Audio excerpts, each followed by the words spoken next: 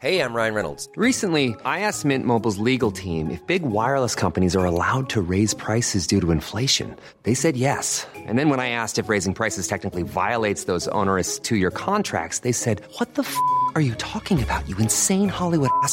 So to recap, we're cutting the price of Mint Unlimited from $30 a month to just $15 a month. Give it a try at mintmobile.com/switch. $45 up front for 3 months plus taxes and fees. Promo rate for new customers for limited time. Unlimited more than 40 gigabytes per month. Slows full terms at mintmobile.com. Hey, it's Danny Pellegrino from Everything Iconic. Ready to upgrade your style game without blowing your budget? Check out Quince. They've got all the good stuff, shirts and polos, activewear, and fine leather goods, all at 50 to 80% less than other high-end brands. And the best part? They're all about safe, ethical, and responsible manufacturing. Get that luxury vibe without the luxury price tag. Hit up quince.com/upgrade for free shipping and 365-day returns on your next order. That's quince.com/upgrade. Hello and welcome to Just Films and That with me, Josh Hallam. And me, Alice Oliver. This is the podcast where we talk about films that we think are underrated, underappreciated, or we just wanted to talk about them. We're also going to get stuck into some classic films that one of us maybe hasn't seen and maybe throw in some great guests along the way.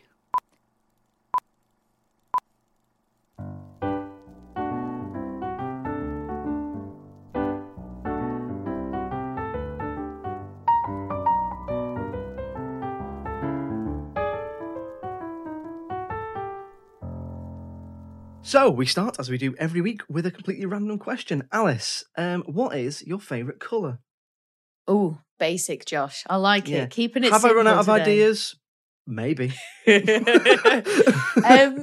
know what? Definitely blue. I'll always say blue. I think I've told you this before. Massive Sonic the Hedgehog fan. I just like blue in general. Like if I'm picking out clothes, if I'm picking out a dress or whatever, I'd pick blue. It doesn't go too badly with the fact I'm ginger as well. Sometimes a green also suits, but I like purples too. I think the sort of sky colors, you know, when you get a real mad sunset or a mad sunrise, so you've got like the blues, the purples and the oranges. Yeah, but you know, I mean, colors in general, man, pretty beautiful. Yeah. What's your one? What is my favourite colour? Blue is good, but I'd probably say purple. Yeah. I really Do you like purple. Big Prince fan, that's purple. Big Batman fan, Joker, purple.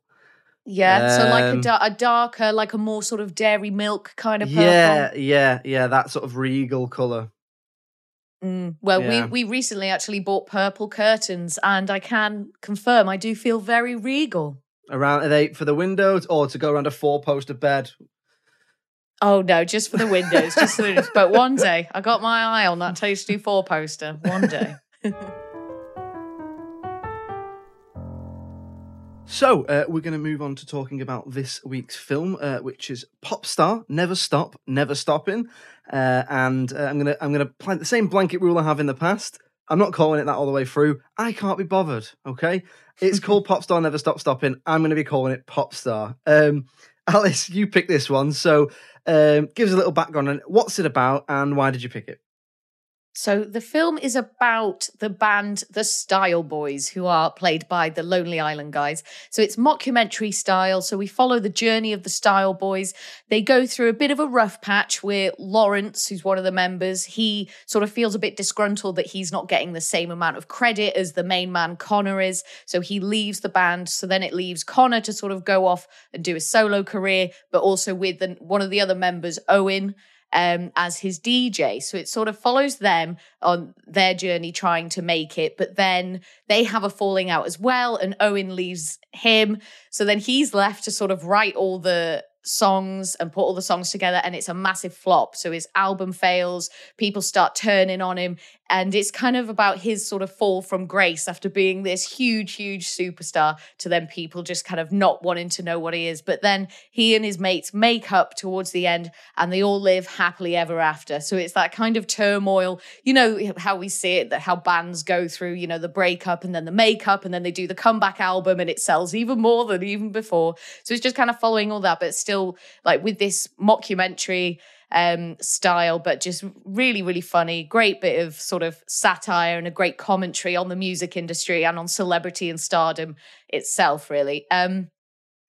The reason I picked it was because I just absolutely love this film. I love The Lonely Island so much. I think they're so talented and so funny. Some of their songs are just absolutely brilliant. And I like to think about how the heck they came up with them, like just the craziest concepts that they've just put music to. And they just always put so much effort into their songs. I feel like the lyrics are great, the music is great, the videos are always great. And I just really wanted to talk about it in a critical kind of way. Just to see kind of what it does have to offer in that way, instead of just kind of being a big, comedy, a big funny sort of laugh for everyone. Had you seen this one before, Josh? Yeah, I had seen this one before. I'd seen this a couple of times. Yeah, and you'd be pleased to know I'm a big fan of the film as well. I do think it's really, really funny, and I am quite a big fan of the Lonely Island as well. It's funny with because I'm not a massive fan of musical comedy. I often find it's the sort of thing that people who like it will show you. And you know that thing when someone shows you a YouTube video and you have to sort of go, oh yeah, and it's like, oh, it's not really to my taste. And I don't know why it is. I don't know why it's not to my taste. It just is. And I often find, whenever you've ever been at like someone's house, or you're at like a sort of a gathering, a house party, whatever you want to call it, back when you could have those.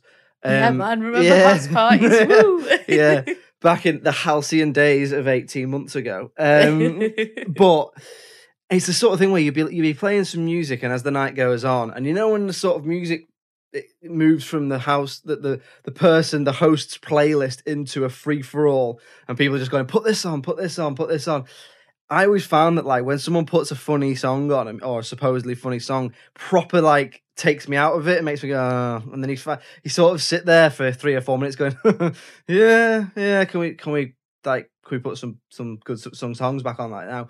But The Lonely Island they're a bit different for me. Like they're not the same as like, I don't know. I think what it is about them is that they present their music to you seriously. So because it is all comedy songs, but they do it in such a way that's like it's as if they're taking it seriously, and it's as if they're actually singing about Dick in a Box, or I Just Had Sex, or I'm on a Boat, or Jack Sparrow, or anything like that. And because of that, because they play it so straight, I think that's why it's a bit funnier, and I think that very much transcends and it's translated into this.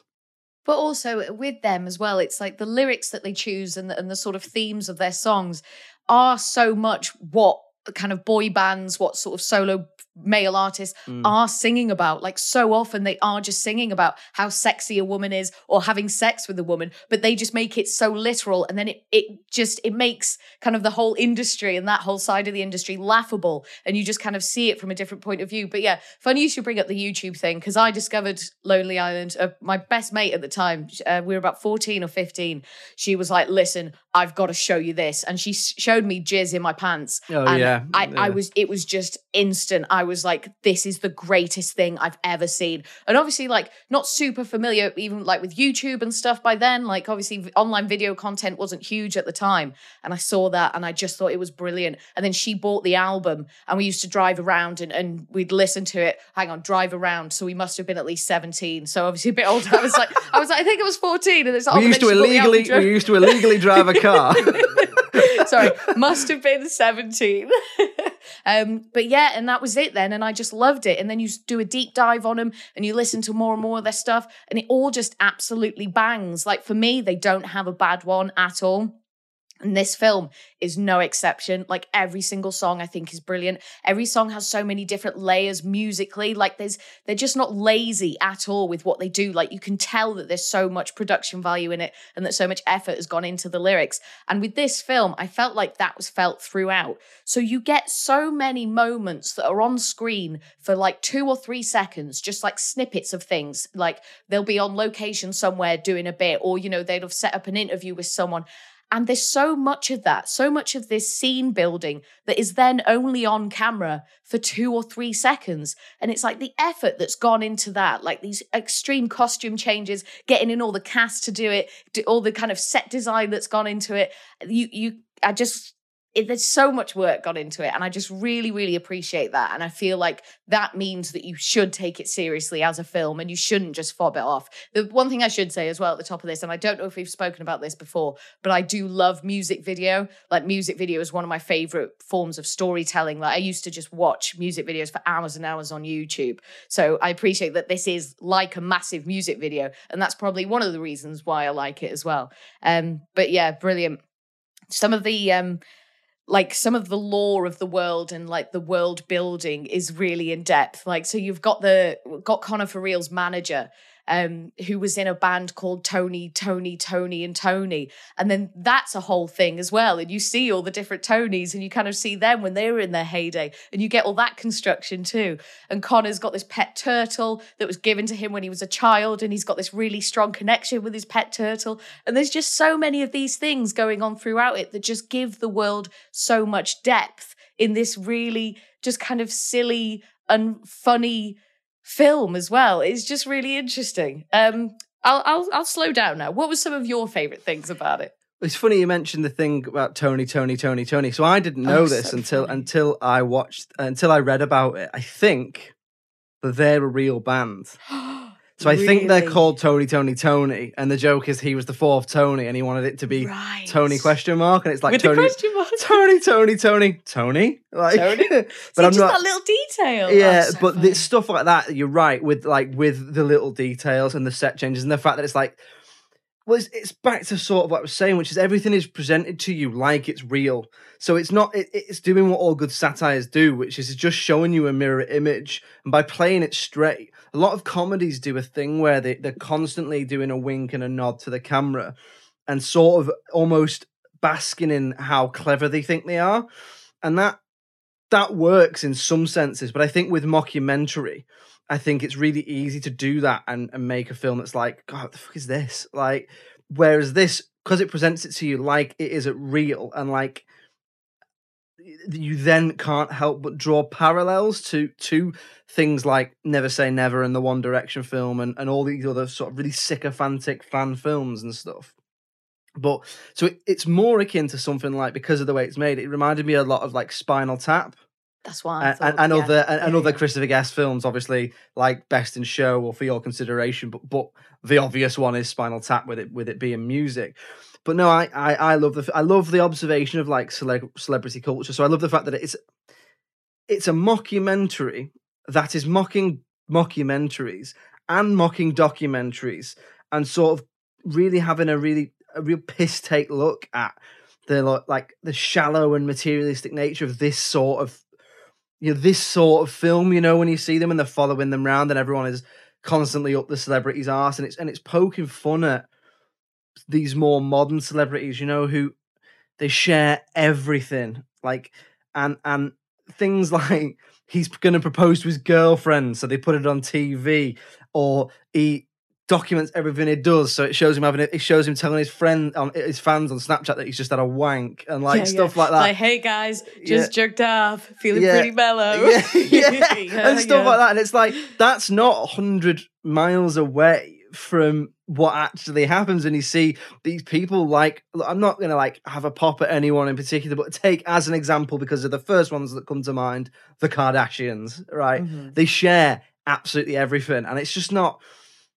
It's like fame for fame's sake, isn't it? And it's interesting. And they also do that thing where, like, it shows him pranking people, but what he's actually doing is pranking people who work for him who can't retaliate.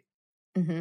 So it's like they do stuff, like they like, you know, push people over or like whatever. And you hear these stories, don't you, about celebrities? And it's like, oh, there's such a joker on tour or such a joker on set. And it's like, no, they're not. They're a prick. Like, they're mistreating their staff, and their staff just have to take it. It's like, this isn't Jackass where everyone's doing it to each other. It's, you know, it's you doing, like, just being a prick and they can't retaliate. So I thought that was interesting. I mean, it's really, really well paced as well. So it's not even an hour and a half, I don't think, is it? It's like an hour and 27, something like that. Yeah, literally just under the 1:30 mark. Yeah. Yeah, and then so it's really, so within 5 minutes, you're shown the background on everything you need to know, from the Style Boys through to them splitting up, through to everything you said when you're talking about the plot. That's within 5 minutes. Then you've got all these cameos from people in the music business who are talking to the camera. I mean, some of the people that they not only get to be in this, but also send themselves up. Like, you've got Ringo Starr, Usher, Simon Cowell, Pink, Seal.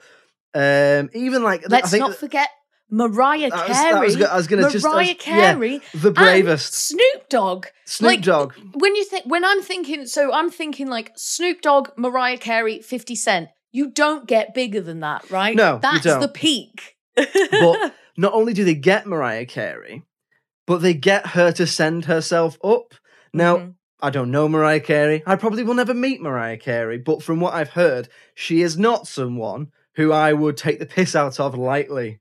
So to get her to do the thing where she takes the piss and like has a go at him and stuff on at the award ceremony, I mean, they must really have sold them something there. Like, I suppose it's a credit to how well respected the Lonely Island and the Lonely Island are in the industry. I think so. Sorry, I just want to touch on that. But I've always thought that. I've always felt like they do have the respect of their fellow comedians and of their fellow artists, because it feels like everyone wants to get involved. And I hope it's not just a cash thing. And I don't want to be cynical. And it's like, oh, well, they're making bank, so we better hop on this as well. I'd like to think it's because when they burst out, like, it did feel fresh. Like, obviously we had, we've got parodies and stuff before, and we had like comedy songs and stuff, but I just felt like we'd never seen it to this level.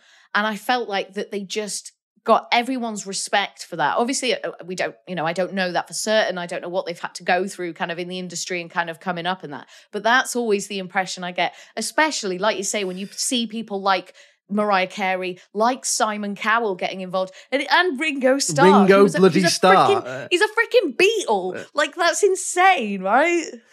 I think it helps that they very much have the backing of Saturday Night Live. Yeah. So I think because Andy Samberg is, I don't know if he's still on there, but he was on SNL.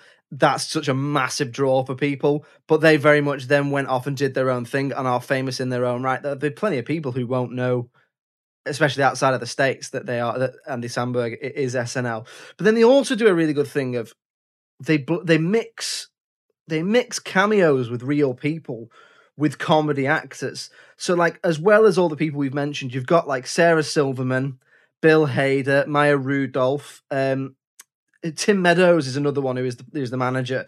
He is one of these actors who's always showing up. He was another one who was on SNL for many, many years. He does a lot of this sort of comedy. He's in like loads and loads of sitcoms. He's in Mean Girls.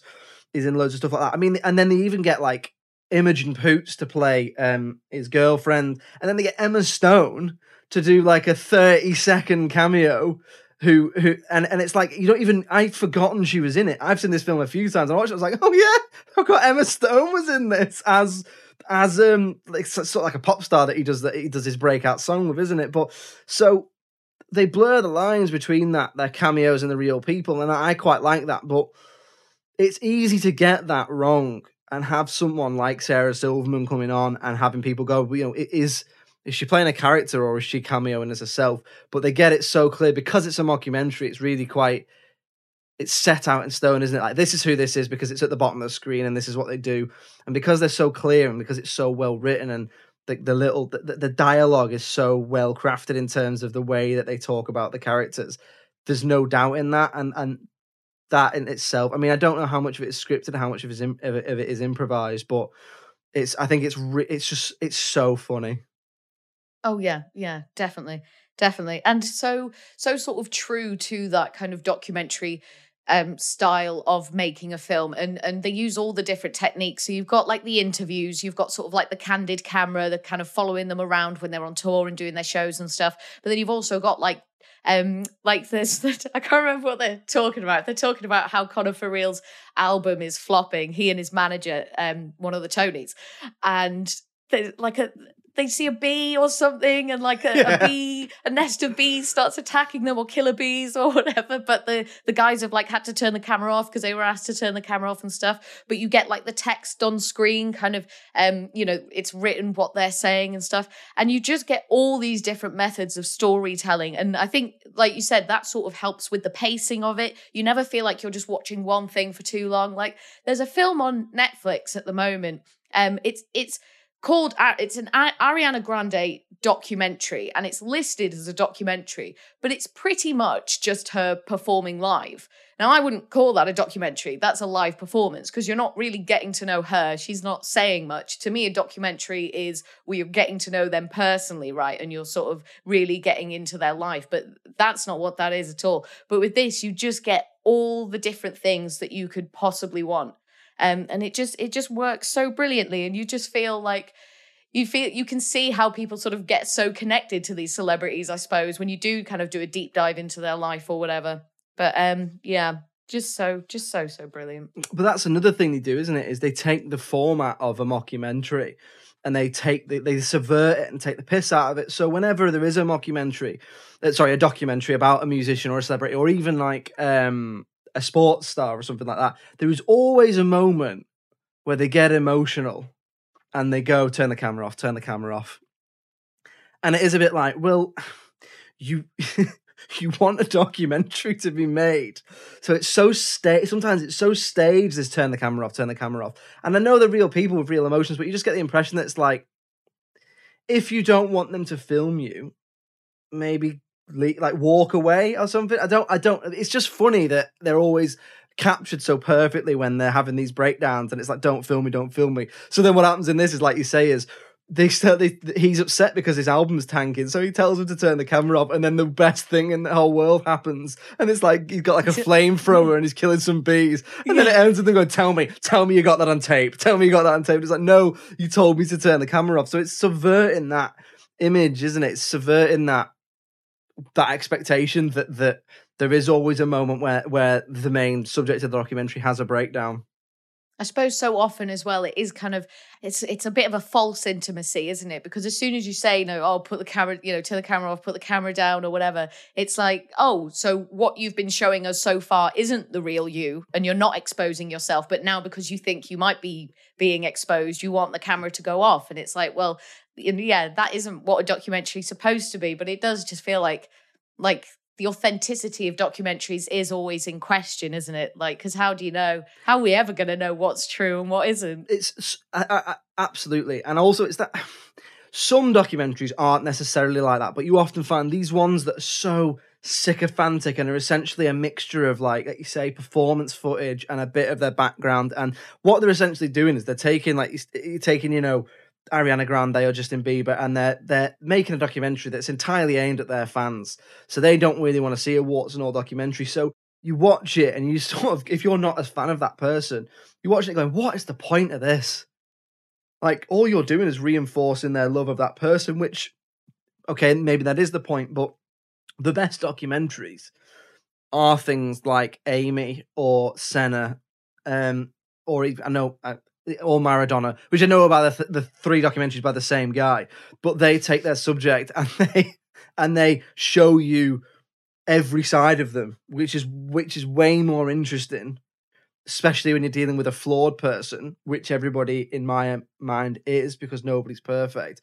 But then fans don't want to see Justin Bieber, I don't know, trashing his hotel room or whatever.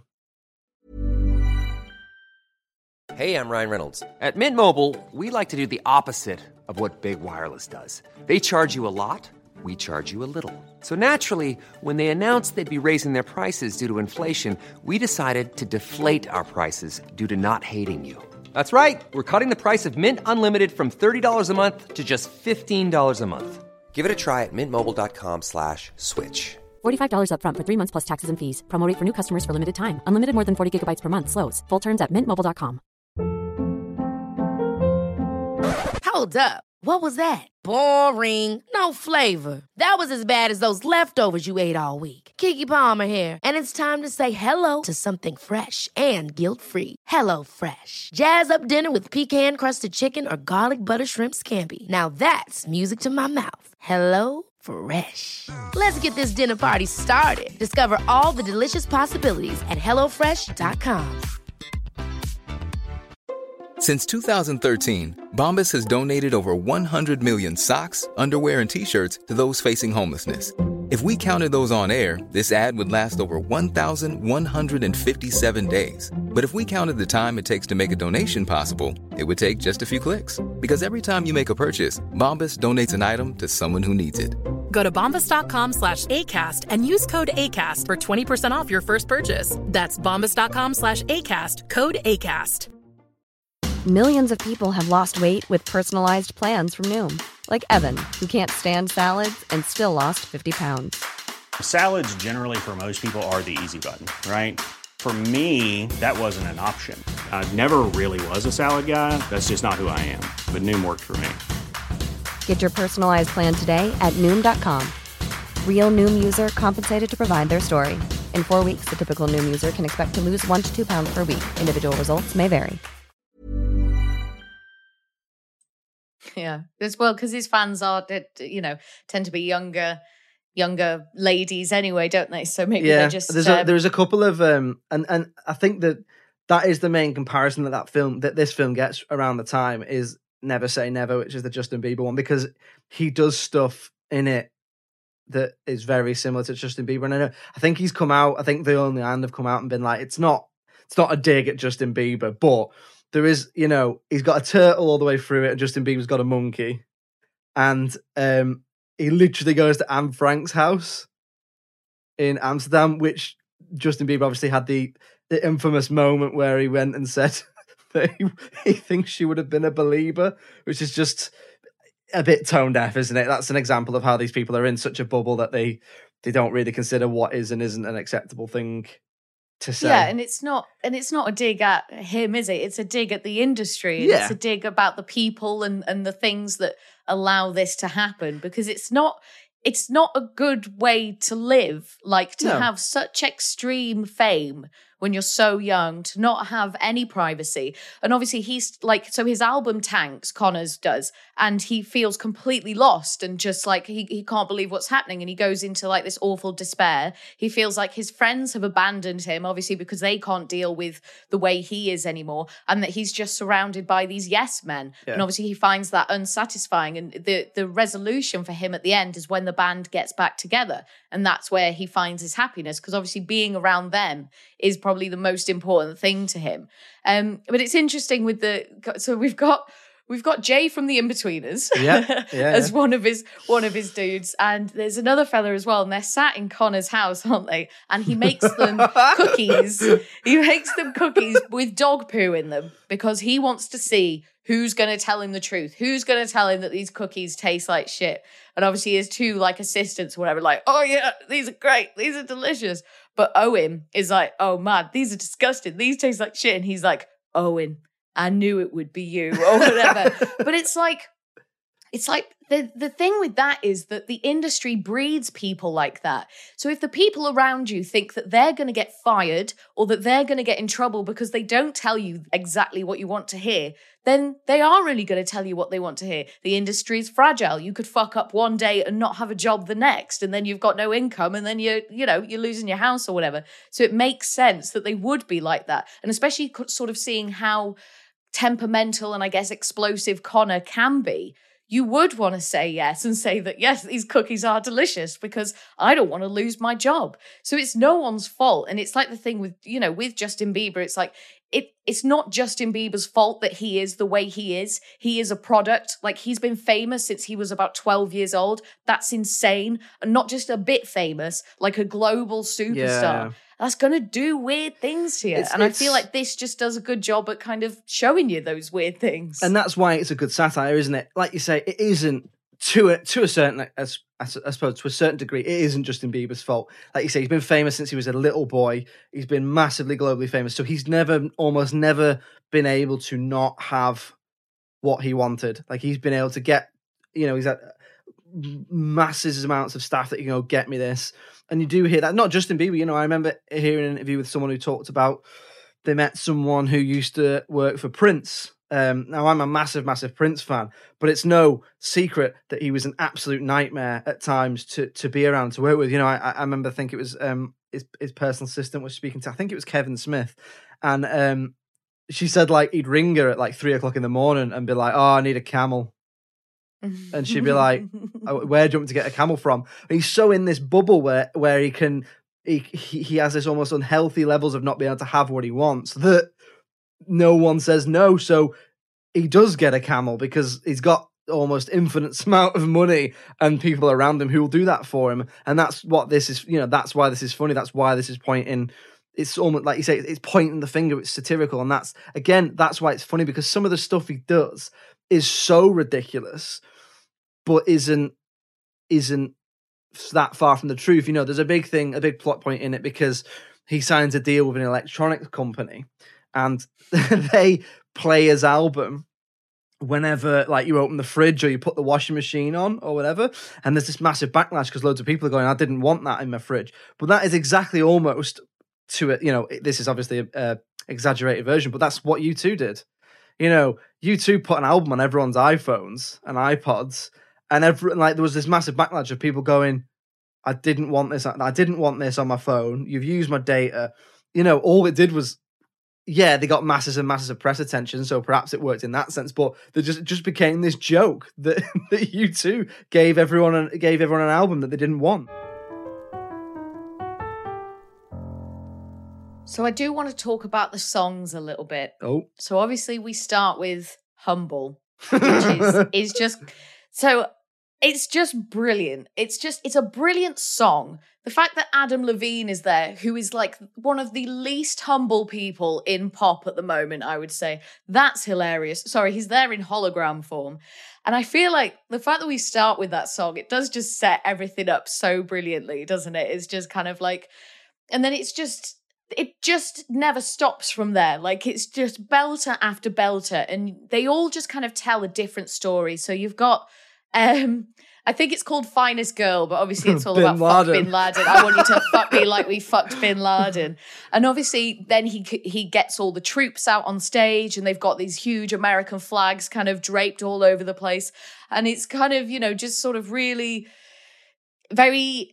So the impression that we get, obviously, of Americans through, mostly film and TV is that they are sort of very yay troops, kind of yay war, patriotic, kind of not afraid. Yeah. And I feel like that just does a really good job of depicting that sort of thing.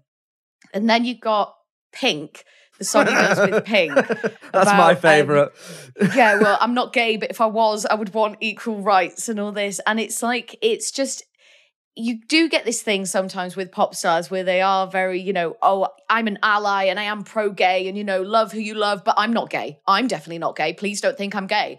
And it's like, well, first of all, it doesn't matter. Like, it shouldn't matter whether you're gay or not. No one should care if you're gay. That's your business. So it's just a kind of showing how celebrities will just kind of jump on the back of something and be like, "Oh, this is the cause that's happening right now." So it's like, "Oh yeah, I support gay people, I support gay marriage, but I'm not gay, and I'm definitely not gay, and I'm going to sing I'm not gay over and over and over again." And of course, incredible thoughts at the end, just brilliant. So obviously Michael Bolton, like, I wasn't super familiar with Michael Bolton until I saw Jack Sparrow. And that, again, is just hilarious. And the video is brilliant. And I just like to sit there and think, what was the meeting like when they did that? It's like, all right, we're going to do a song about a guy who's obsessed with the Pirates of the Caribbean films. And I would love to see these cogs in motion and see the kind of process that they go through. So Lawrence, who has been living, he's like stepped away from the spotlight. He's been living as a farmer, like he's kind of left that whole scene behind, but he's been keeping a diary of all these incredible thoughts he's been having. So things like a child bites into an apple, but the core is rotten, and just, loads of things that are like supposed to be, I guess like existential and kind of like poignant, poetic. like really poignant thoughts.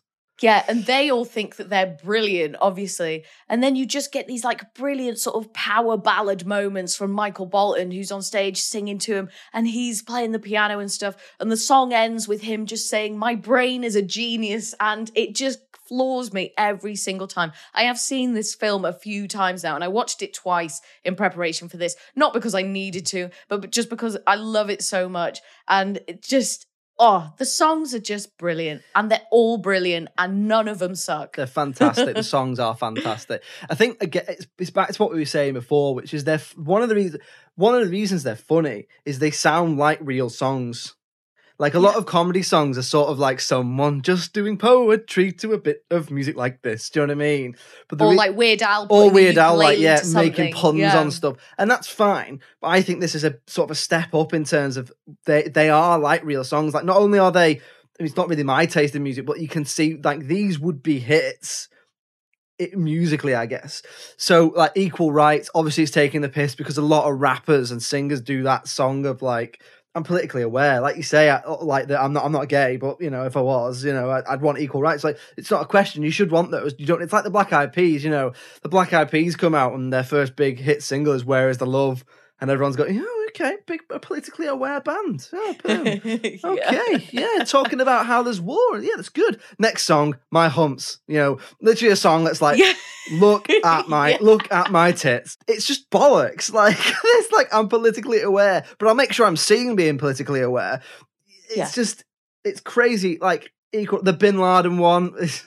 That's another one that you say. They all love the troops. Equal rights. But the Equal Rights one, not the Equal Rights one. Sorry, Humble. That for like that's the song that sounds most like a hit song. Oh, undoubtedly, even because the way it starts was with Owen goes obviously yep, and there's just so many details to it that just, and like he goes, "It's Kana," and like it just, the whole thing is like, if you just heard that on the radio, if you didn't see it in the context of that film, you would just think it was a tune, right? Of all of them, yeah. Of all, like Equal Rights. I think if I heard Equal Rights or the Bin Laden one, you'd be going, "What's going on here?" Yeah. Whereas that one, "I'm So Humble," it literally, it could be like a Pitbull song or something. Yeah. Oh no. Yeah. Totally agree.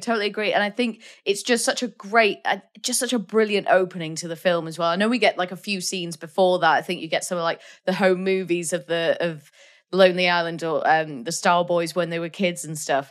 But then that is like the introduction to the film, and that is when the credits sort of start coming up and stuff. And it's just bam onto it, and you just get such an idea of kind of what it's all about, and an idea about Connor. And with the thing with all the song scenes as well and all the live performances is that it's just crowds and crowds of people. There's so much going on stage. There's so much to do with like the lighting, with the stage design. You've got dancers for days. And again, just so much effort gone into this song. I feel like that these guys, they just won't do anything by halves. Like if they look at something and think this isn't good enough, we will redo this. And I just really get that impression from them in like everything they do. And I think that's definitely part of the reason why I love them so much. So we'll move on to talking about things we didn't like then, although I don't think this will be a short section. Have you got anything? Literally nothing, Josh. I love this film. I don't want to go as far as saying it's the perfect film, but for me, there is just something about it. And like I said, I love music video anyway, and so it really kind of satisfies that part of me. And it's just great, and it's funny, and it's musical, and it looks gorgeous, and I think it's boss. I think it's ace. No, I've literally got nothing that I don't like about it. What about you? Was there anything? No,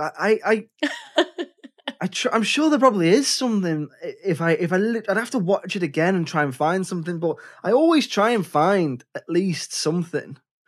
And I don't think this is the first time this has happened, but I just can't. There's nothing that I thought was out of place. There's nothing I thought wasn't very funny. It's just a good comedy. It's just a laugh, and it's a good, well made satire, I guess. I've just thought of something. Oh, go on. It's too short.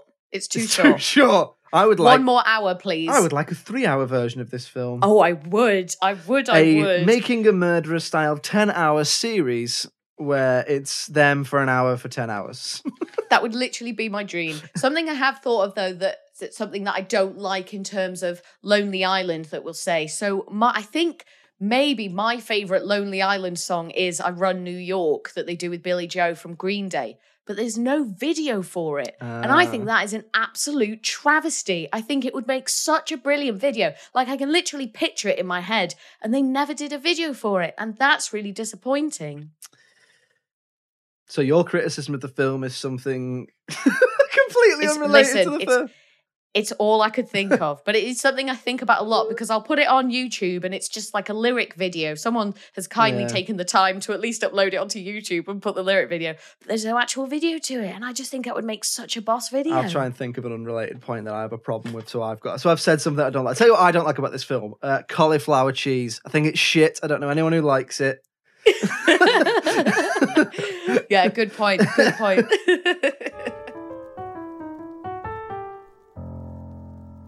So we're going to talk about the critical reception in just a minute, but before we do, Alice, I believe you're going to take us on a journey. Yes, indeed, Josh. Please follow me now down the rabbit hole. For this bit, we're going to call Alice down the rabbit hole. So let's talk about Connor's opening act, Hunter the Hungry, aka Chris Redd. Born in St. Louis in the 80s, Chris dreamed of becoming a rapper after he discovered that spitting bars helped him control his stutter. After pursuing his dreams for a short while in Chicago, he quickly made a career change after discovering a love for improv comedy, which no doubt helped him bag the role as Hunter the Hungry, a character based on Tyler the Creator. Combining his two favorite things, rap and comedy, he leapt at the chance to audition for the Lonely Island Boys, and during his first round, he had the casting team headed by the incredible Alison Jones in absolute stitches. Chris said he found himself to be a bag of nerves on the first day of filming, but chilled out after bonding with Andy over a love of basketball. He felt mostly fine about being on set with major celebrities until Angelina Jolie walked in and he completely forgot how to speak. After the film, he auditioned for SNL, something he had done previously but was turned down,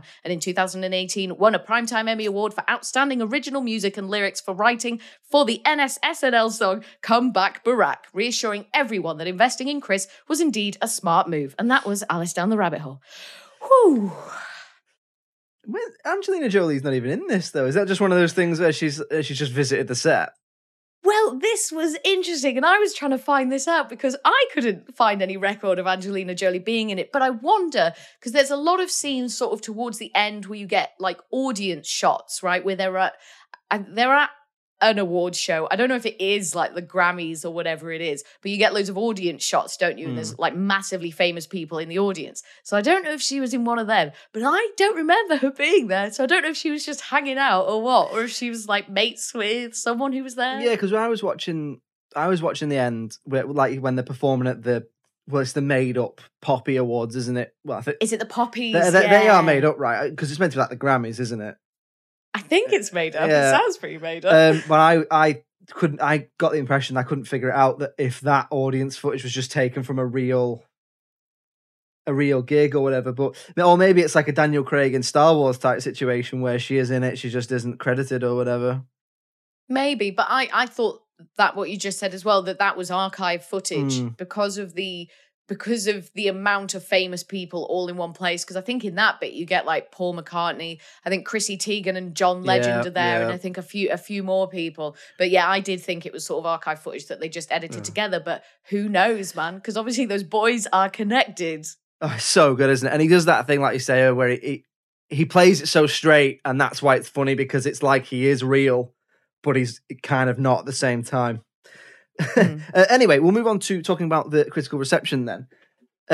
I know that you've picked this because you just wanted to talk about it, but I'm actually quite intrigued to run the critical reception by you and see what you think. So critically, how do you think this did?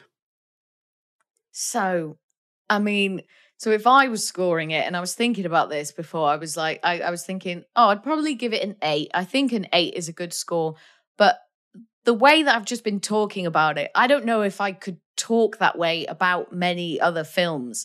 So I would probably give this a 9. like at least, and maybe sort of creep into the low 9s. And I wouldn't just give that for any old film, like, because I don't even know if I've seen any film that I think is a 10. Like Terminator 2 is my favorite film, but is that a 10? Like even with that, I'd probably just give it a 9.8. But I don't think this did very well, you know? I definitely don't think the critics would like it. I feel like we said this before about some actors. I feel this way about Chris Evans. Like I think critics go in and they just don't expect much from Chris Evans, and they're sort of prepared to mark him down or prepared to not like him.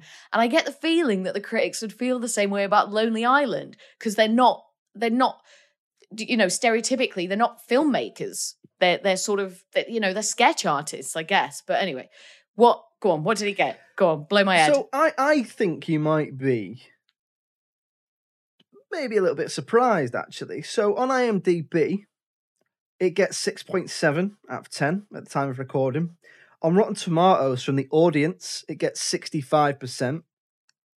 And the critics give it 79%. Oh my God. Yeah. That's so it's not often. What? That's not often we get the critics being sort of near, 10, 15% higher than the audience. But in this case, at the time of recording, anyway, they do. So I mean, look, you just want to talk about it, but I'm gonna say myself, and you can tell me what you think of this. But I think it is both underseen, and I think it's underrated as well. No, it's underrated by the audience. So I suppose from a critical point of view, 79% on Rotten Tomatoes. I probably, from my point of view, put that about right. But I certainly think it's underseen. What about you?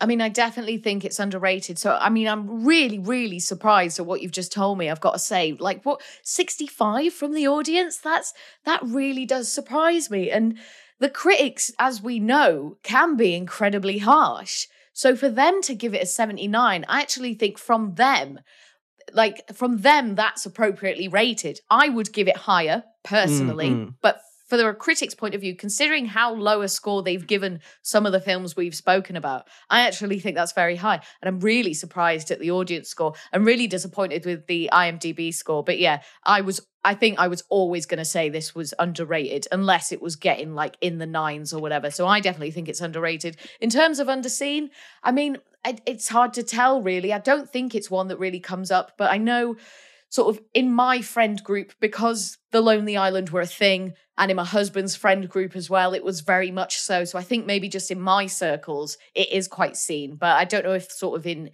the general, I think if you go maybe sort of past a certain age bracket, they just won't have seen it. Like I know my parents haven't seen it, and they probably will never watch it. Whereas with something like, if we're going to talk about like things like Shawshank Redemption, like The Shining, like A Clockwork Orange, like these films that literally anybody would watch at any time because they're held up as such classics or whatever. But yeah, no, definitely underrated. Definitely. Oh, I'm so glad we spoke about it. I'm so glad you love it as much as I do as well, because I wasn't sure. Would have been a short episode if I didn't. So there we go. Another one for the ever-growing underrated pile and underseen. Josh, what are we going to be watching for next week? Next week, we're going to watch Minority Report.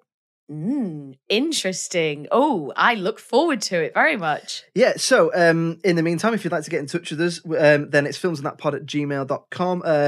We're on Twitter, Facebook, Instagram. Just search for Just Films and That. And we'll see you next week for Minority Report. Do feel free to give it a watch and send us your thoughts. We'd love to hear from you. Until next week, Alice, it's been nice to chat with you. Pleasure as always, Josh. Thank you very much. And it's bye from me. Bye.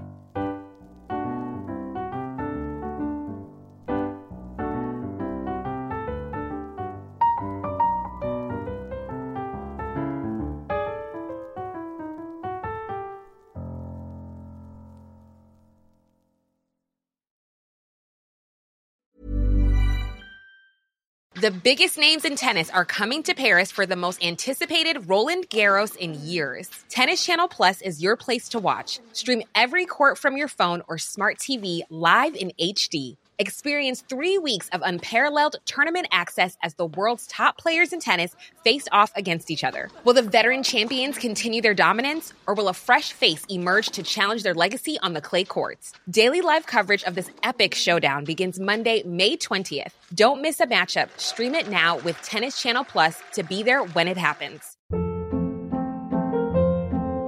Hold up. What was that? Boring. No flavor. That was as bad as those leftovers you ate all week. Keke Palmer here, and it's time to say hello to something fresh and guilt-free. Hello Fresh. Jazz up dinner with pecan-crusted chicken or garlic butter shrimp scampi. Now that's music to my mouth. Hello Fresh. Let's get this dinner party started. Discover all the delicious possibilities at hellofresh.com. Planning for your next trip? Elevate your travel style with Quince. Quince has all the jet-setting essentials you'll want for your next getaway, like European linen, premium luggage options, buttery soft Italian leather bags, and so much more. And is all priced at 50 to 80% less than similar brands. Plus, Quince only works with factories that use safe and ethical manufacturing practices. Pack your bags with high-quality essentials you'll be wearing for vacations to come with Quince. Go to quince.com/pack for free shipping and 365-day returns.